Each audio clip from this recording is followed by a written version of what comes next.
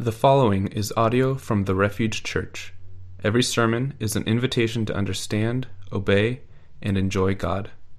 More information about the Refuge Church is available at therefugechurch.us. As I said, we are in our fourth week now in a 41-week series through the book of John. 41 weeks. We're really excited just to walk with Jesus over a long period of time. What we're doing by going through John in 41 weeks is in giving us the opportunity to kind of defy our culture of, I appreciate it for a moment, I've gotten what I'm going to take from it, and then I'm going to move on, and we just want to walk with Jesus through the book of John and see what he's doing and join him in what he is doing. Our introduction that we're going to be reading every week to anchor us in the big theme of John is this. Each of us comes from a very different place. Poor and rich families, safe neighborhoods, and dangerous apartment complexes. Busy inner cities and quiet country towns. Some come from Christian families, and some of us have no faith background at all. Since our stories are unique, sometimes it can seem like God is too out of this world to relate to us or even be believable. If you've ever wrestled with these thoughts that God might be too distant or that God can't relate with me, the book of John is for you. John writes at the very end of the book, he says, "These stories are written that you may believe that Jesus is the Messiah, the promised one, the Son of God, and by believing you may have life in his name." The sermon series through the book of John is to help us understand the true story of the God-man Jesus. God isn't just a thought. It's important. God isn't just a thought. God is not far away. He moved into the neighborhood. And by putting our full trust in who he really is, as we see him in the person of Jesus, we can have real and eternal life. By putting our trust in who he truly, really is, we can have eternal life. I want to welcome you guys into that. Today I'm going to move on from where my dad finished last week, or I guess where he started last week. He mentioned some statistics, and I want to unpack those a little more for us today. I've been just meditating. I've been digesting what he shared last week, that Jesus invites us to come and see. He invites us to just come and share in his life. The church of Jesus Christ in the United States of America is not known as a place where people can come and see Jesus. The statistics just show that. We talked about, this is from a Barna research study, 30% of people say attending church is important. 30%. That's 3 out of 10 people in America think that attending church is important. 40% are ambivalent about attending church. That means they could take it or leave it. And 30% saying it's not important at all. Of that 40%, which I want to focus on here, 16% say it's just empty rituals. And so we just do these motions, but it's really meaningless. It's similar to going and doing the wave at a baseball game, right? It's just part of what you do. I don't do the wave. It's far too much energy. 31% say it's boring. 31% say church is boring, and 39% say they find God elsewhere. 39% say I'd rather go snowboarding because I probably have more of a spiritual experience, carving down a mountain than I do sitting and listening to somebody preach. Christianity is not known, especially, I would say, in church as being a place that people go and meet with God. So I did a quick Google search. That's an easy way to do your research these days. And I just said, "Is Christianity boring?" And I got this link to a website for an apologetics group. So apologetics are people who defend the faith. And I know you can't read this, but I wanted to show you that I took a screenshot of this on my phone and I uploaded it here. And so Matt Slick, apparently that is his name, wrote a response to "Is Christianity boring?" And he says this, and it might help if you read it like a personal ad. okay, like on a dating website. It says, then you haven't experienced it. No one who is a Christian will ever say that it's boring. How do you know? Have you tried it? There are millions of Christians who have a lot of fun being Christians. We do it with a lot less sin, and therefore a lot less problems. This is embarrassing. Maybe it's only your problems that keep you from getting bored. What do you think we do all day? Sit around fireplaces and read Bibles? Question mark. We ski, we swim, play sports, read, and have friends and problems like everybody else. I don't know if he was saying that the problems was part of the fun that Christians have, but Christianity is not boring, it's an adventure. Christianity is not boring, it's an adventure. Thankfully, there's a place where you could suggest corrections, and so I also offered you what I wrote. Is it not up there? Okay. It was the second slide. Is it not that? Yes, this is it. That's it. Okay. My suggested corrections. Please consider changing or taking down your article titled Christianity is Boring. It is embarrassingly boring, meaning the article. It also says nothing about the foundation of true Christian joy, God.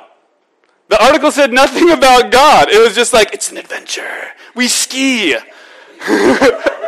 Oh, Psalm 16:11 says this, you make known to me the path of life, and you will fill me with joy in your presence, with eternal pleasure at your right hand.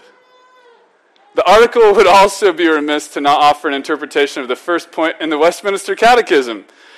The chief end of man is to love God and enjoy Him forever. Right? This is what we believe. We don't believe that Christianity as just like an organization, it's a church. We don't believe that church is just inherently sweet because like you're a Christian and you go skiing on the weekends together. Christianity is awesome because God is good.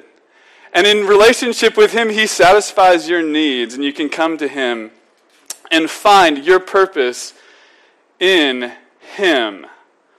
And so the big question we're going to be asking and answering today is, why then does it seem sometimes like everything else is more interesting than following Jesus? Why does it seem sometimes that everything else is more interesting than following Jesus? The answer is not saying, hey, we do stuff like the world. We go skiing. It's an adventure. That's not our response. The answer must show not just in words but in action what it actually looks like to follow Jesus. And to show that actually following Jesus does increase our joy. If you have a Bible, I invite you to turn with me to John 2. And what we're going to look at in John 2 is just we're going to walk with Jesus as He does His first miracle and see that the big idea that we're talking about here, which is doing what Jesus says does lead to enjoying what Jesus does. So John 2, 1 through 6 says this, on the third day, a wedding took place at Cana in Galilee. Jesus' mother was there, and Jesus and His disciples had also been invited to the wedding. When the wine was gone, Jesus' mother said to Him, they have no wine. Woman, why do you involve me? Jesus replied, my hour has not yet come. His mother says to the servants, do whatever he tells you. Nearby stood 6 stone jars, the kind used by the Jews for ceremonial washing, each holding from 20 to 30 gallons. And let's just do the quick math here. That's about 180 gallons of liquid, soon to be turned into wine, which is scandalous. Jesus said to His servants, fill the jars with water. So they filled them to the brim, all of them. Then Jesus told them, now draw some out and take it to the master of the banquet. They did so, and the master of the banquet tasted the water that had been turned into wine. And he did not, the funny thing is, if you read commentaries on this, they really try hard to get around this. They're like, maybe just the one that the water was drawn out of became wine. Maybe it was just 30 gallons. You're like, that's still quite a bit. Okay. Then Jesus said to the servant, Phil, did we already read this part?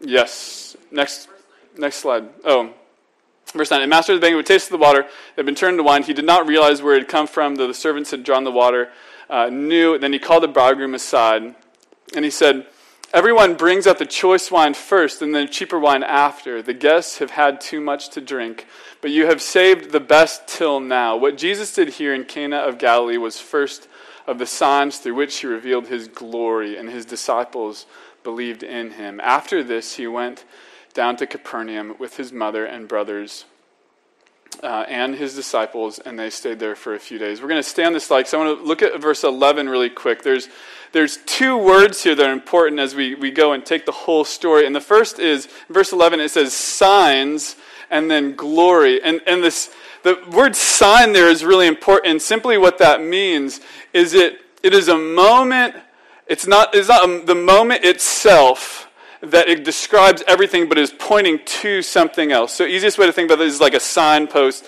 When you're driving, whenever I'm driving back to Bremerton from a long trip, there's this sign 15 miles out that says 15 miles to Bremerton, and I hate that sign. Because I'm just ready to be home, and it's like 15 miles left, and my spirits just sink.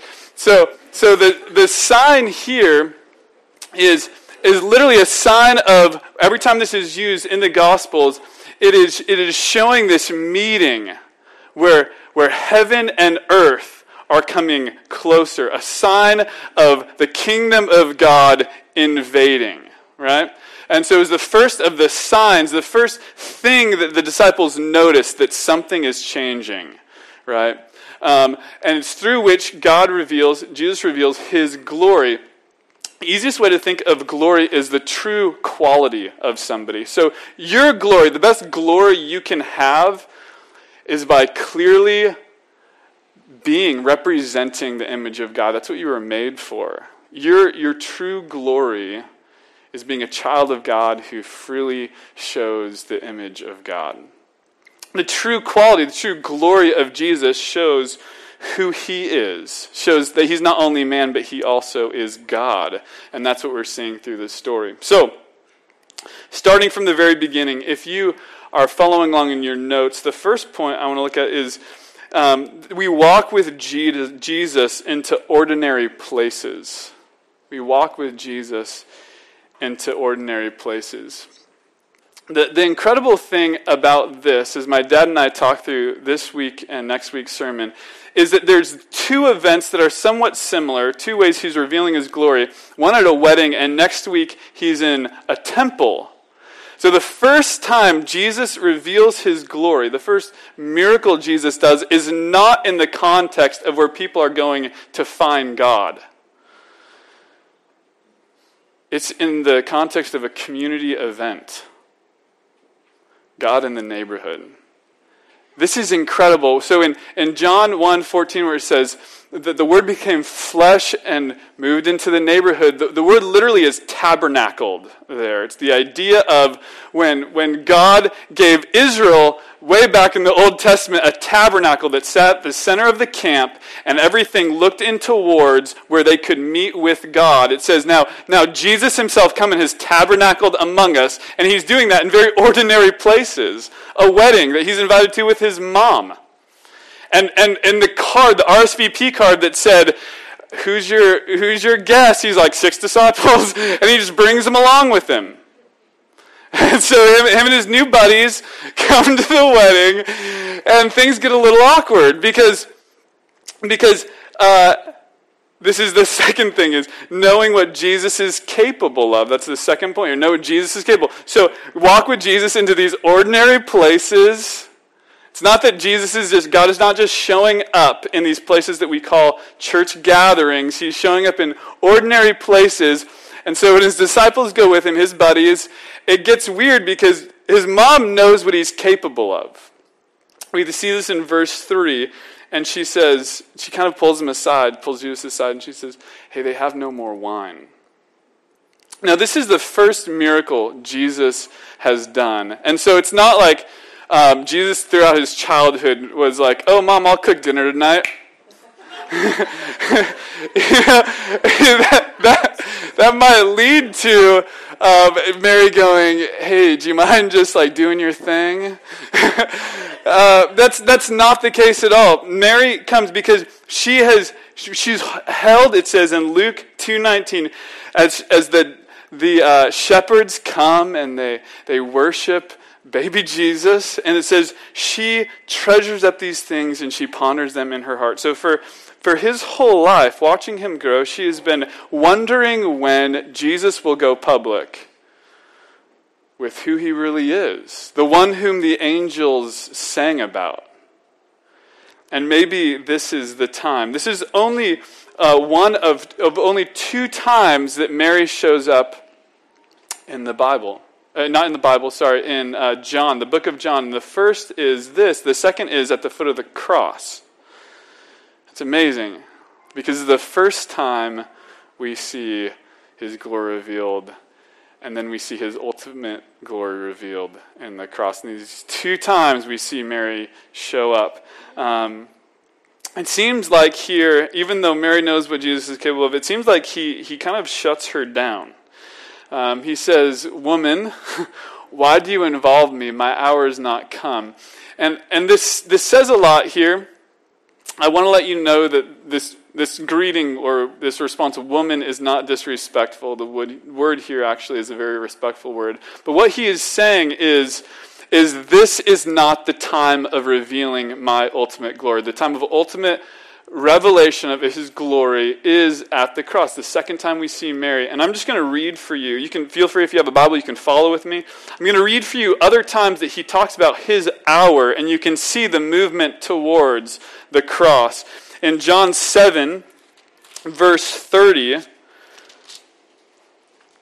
it says this, "And they tried," these people who were surrounding Jesus, "they tried to seize him, but no one laid a hand on him because his hour had not yet come."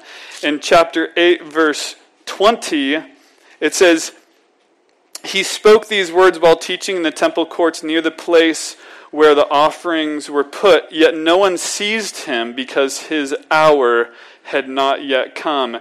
John 12:23, it says this, "Jesus replied, 'The hour has come for the Son to be glorified.'" Look at verse 27 in that same chapter. "Now my soul is troubled, and what shall I say? Father, save me from this hour? No, it was for this reason I came to this very hour." In the next chapter, chapter 13, verse 1, it says, "It was just before the Passover feast. Jesus knew that the hour had come for him to leave this world and go to the Father. Having loved his own who were in the world, he loved them to the very end." And then John 17:1, Jesus praying to the Father before he would be arrested, says this, "After Jesus said this, he looked towards heaven and prayed, 'Father, the hour has come. Glorify your Son, that your Son may glorify you.'" So Jesus knows what to expect, knows the hour, knows how he will be fully glorified. And the fact is, Mary doesn't know how Jesus will ultimately be glorified. Mary just knows what Jesus is capable of. And so she encourages then people to pay attention to him. And this is the beautiful part. She is willing to submit to what he is saying. And then so the third point here is anticipating his provision. She doesn't know what that will look like, but she anticipates that he can and he will provide something. It was very, very embarrassing to run out of wine or any provisions at a wedding. The incredible thing is if you read the laws back then, it was actually, you could get fined. Like the police could show up and say, "You don't got enough wine, here's your bill," right? So it's actually probably cheaper to get cheap wine than to get fined for it. So anticipating his provision, Mary says this in verse 5, "Do whatever he tells you."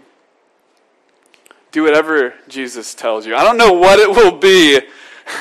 Maybe it'll be like, "Hey, go to 7-Eleven. Whatever he tells you, do that." And this shows courageous faith. Faith is this. Put the last point and this point together and you have faith. Faith is knowing what Jesus is capable of and anticipating his provision.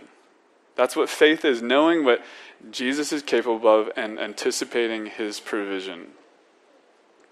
I remember a long time ago when my dad was preaching on Hebrews 11, and he defined faith in this way. He said, faith is confidence in God and a conviction of who God is. And that's exactly this. Confidence in Jesus and a conviction of who he is. And so she anticipates his provision. Are you given to worry and fear? Are you given to worry or fear? Do you anticipate your future hopelessly? Are you failing to acknowledge his presence and anticipate his provision? I think we do the same thing, and Mary here is showing incredible faith and is inviting us really into the same thing. If I tell you, just do whatever he says, can you move forward with that same faith? The fourth point is this. Actually go and do what he says. Actually go do what he says. So Jesus is in this common place. Mary knows what he's capable of. And then she instructs him, do whatever he says. And then he says something that kind of seems ridiculous. Take these 4 jars that aren't even used for wine. They're used for, it says, purification, right? So washing people's hands, and fill them up with water. Actually go and do what he says. And I think what this speaks to us is a lot of us treat the words of Jesus sort of like a buffet line. A few of us really geek out when we stay at a motel and it says continental breakfast, because we know maybe it has something from every continent, and you're just going to pick whatever you want. You're like, ooh, a waffle bar. Right, that's a new thing, and I'm really excited that they've improved the Eggo waffles to actual flip over waffle irons. Those are awesome. And so we get excited about that because, we don't want that option. I don't want just yogurt and granola. I would like waffles. And so this is what we do. I'm not getting distracted here. So we do the same thing when we come to the words of Jesus. I really like it when he talks, come to me all you who are weary and heavy laden, and I will give you rest. I really don't like the part where he says, hey, if your eye causes you to continually lust, pluck it out. Right? I'm going to take one over the other. Right? We read his words. We like his words that talk about us prospering. We don't like his words that say, give up everything you have and just go serve the poor. Give it up. Hold it lightly in your hands. And so the incredible thing, actually go and doing what Jesus says is something that we struggle with a lot more than we think. We're like, oh, I would have filled up those jars. But the interesting thing is this. Imagine what would have happened if the servants did not listen to what Jesus had said. What would we have missed out on? And I don't know, it's just a completely theoretical question. But I want to ask you the same thing. What are people around you maybe missing out on because you aren't actually going and doing what Jesus says? Turned that one on you, didn't I? That's hard. Because we like watching what Jesus does, but when we're invited to participate in it, I think we're a lot more hesitant. When he's like, hey, you can show people my glory in ordinary situations. You can welcome them into my joy in very ordinary situations of life. If you would but follow me into those. See what I'm capable of and listen to what I'm going to say. So actually go and do what he says. Point 6 is this: be amazed at what he does. Be amazed at what he does. Some of us have tasted and seen. Some of us have tasted, like the master of the banquet, tasted the water that had been turned to wine. He realized, not realizing where it came from, he knew that it was better than anything else. Some of us have so tasted and seen the goodness of God, and yet we don't say, hallelujah. Hallelujah is a simple expression, just says praise the Lord. And so many of us from day to day are being carried along by the goodness of God. He's revealing stuff to us in his word. And yet, the hardest thing to come out of our mouths is, God, you are amazing.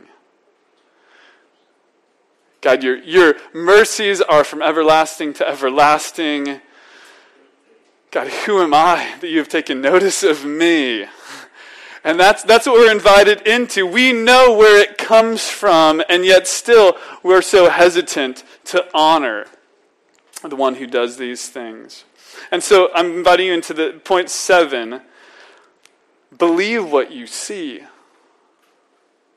I think a lot of us still follow this idea. I'm not going to believe until I see. But you've seen, like you actually have. We have seen at this church, we have seen victory over cancer, victory over addictions, forgiveness and freedom from shame and past behavior, guilt in people's lives that's just held them down, and God freed us from that. We've seen acceptance and love. Some of you guys didn't even know what it meant to be in a family until you came to the Refuge Church and you felt loved. Then after a while, you were like, but I still want more. And yet you aren't like learning to get. So what I'm just inviting you into is believe what you see, like what you've experienced and the goodness of God that has been made known to you, been so clear to you. Stop making excuses and believe. All out. Go all in. Right? You've tasted and you've seen the goodness of God. It's made clear to you. So put your faith absolutely in Him. Absolutely in Him. And stop making excuses. And so the disciples, they did. We see a lot of decision-making following this. But they believe Jesus at this point, and they follow Him faithfully. We'll see in John 6. Jesus says some hard things, and everyone leaves, and He says to the disciples, will you leave too? And they say, well, we already sold everything. We don't have anywhere else to go. Like, I invite you into that life. It's not that all your questions are going to be answered right now. But if you join Jesus and follow Him, you will see His ultimate glory, which the disciples eventually did. The last point, I think, is the one that I needed the most in this. And the last point is this: get away and rest with Him. This is, I think, my favorite part of the whole passage. 12. After this, He went down to Capernaum with His mother and brothers and His disciples, and they stayed there for a couple days. After a while, they just went on vacation. He turned water into wine. Everything happened, and a lot of times, like, we think of Jesus' relationship with His disciples and them constantly on the move, and here they weren't. They just went away, and they stayed for a couple days, like maybe processing what just happened. Like, let's just talk about that.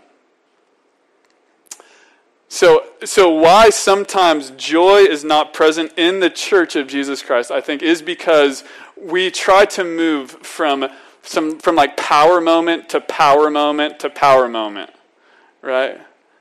And sometimes Jesus is like, just take a break. Come away with me. Let me explain to you what I've just done, what you've seen. I want you to enjoy this with me.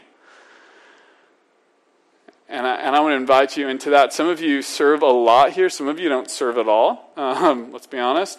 So some of us are really involved and some of us are less involved. And those who are super involved, like maybe you don't ever take a break. Maybe you need to take a break, okay? I didn't purposely look at Bianca. That just happened. And so some of us need to take a vacation, and others maybe need to take less vacation so we can be involved more in our community, right? Because we're never building those deep relationships because Sundays is always an option, right? And so I want to involve you in this by believing what He says and digging your roots deep, not forgetting that at the heart of this is joy, right? That when we start doing what Jesus says, like Mary invited us into, hey, whatever He says, do that. When we do what He says, we begin experiencing the joy of what He does, right, as He amazes us and reveals His glory to us. The glory of Jesus is beautiful, and it is this. His glory is first revealed not in a large public act, but it is done by Jesus and only seen by a few people. It's seen by servants. The master of the banquet didn't even know it happened. It's seen by his disciples who are still deciding whether they want to believe in him or not. It's seen by his mother who is still wondering how will his glory ultimately revealed. Jesus shows his glory not by being served, but by serving. And it's done in a very ordinary place. And so what does this look like for us as a church? How do we be a community, a church in an ordinary city? Well, it's by doing ordinary things like going to work and having barbecues and playing in the park and going to the Blackberry Festival, spending time in a community group. But in those ordinary places, in those ordinary moments, knowing what Jesus is capable of, listening to what Jesus says, and then actually doing what he says, and putting our full faith in him. And yes, taking times to rest in that. Guys, I just want to invite you into enjoying Jesus. Church should not be a boring place. It should be a place that we're reminded of the goodness and the greatness of God, and we remind each other of that. So pray with me and we'll worship him together.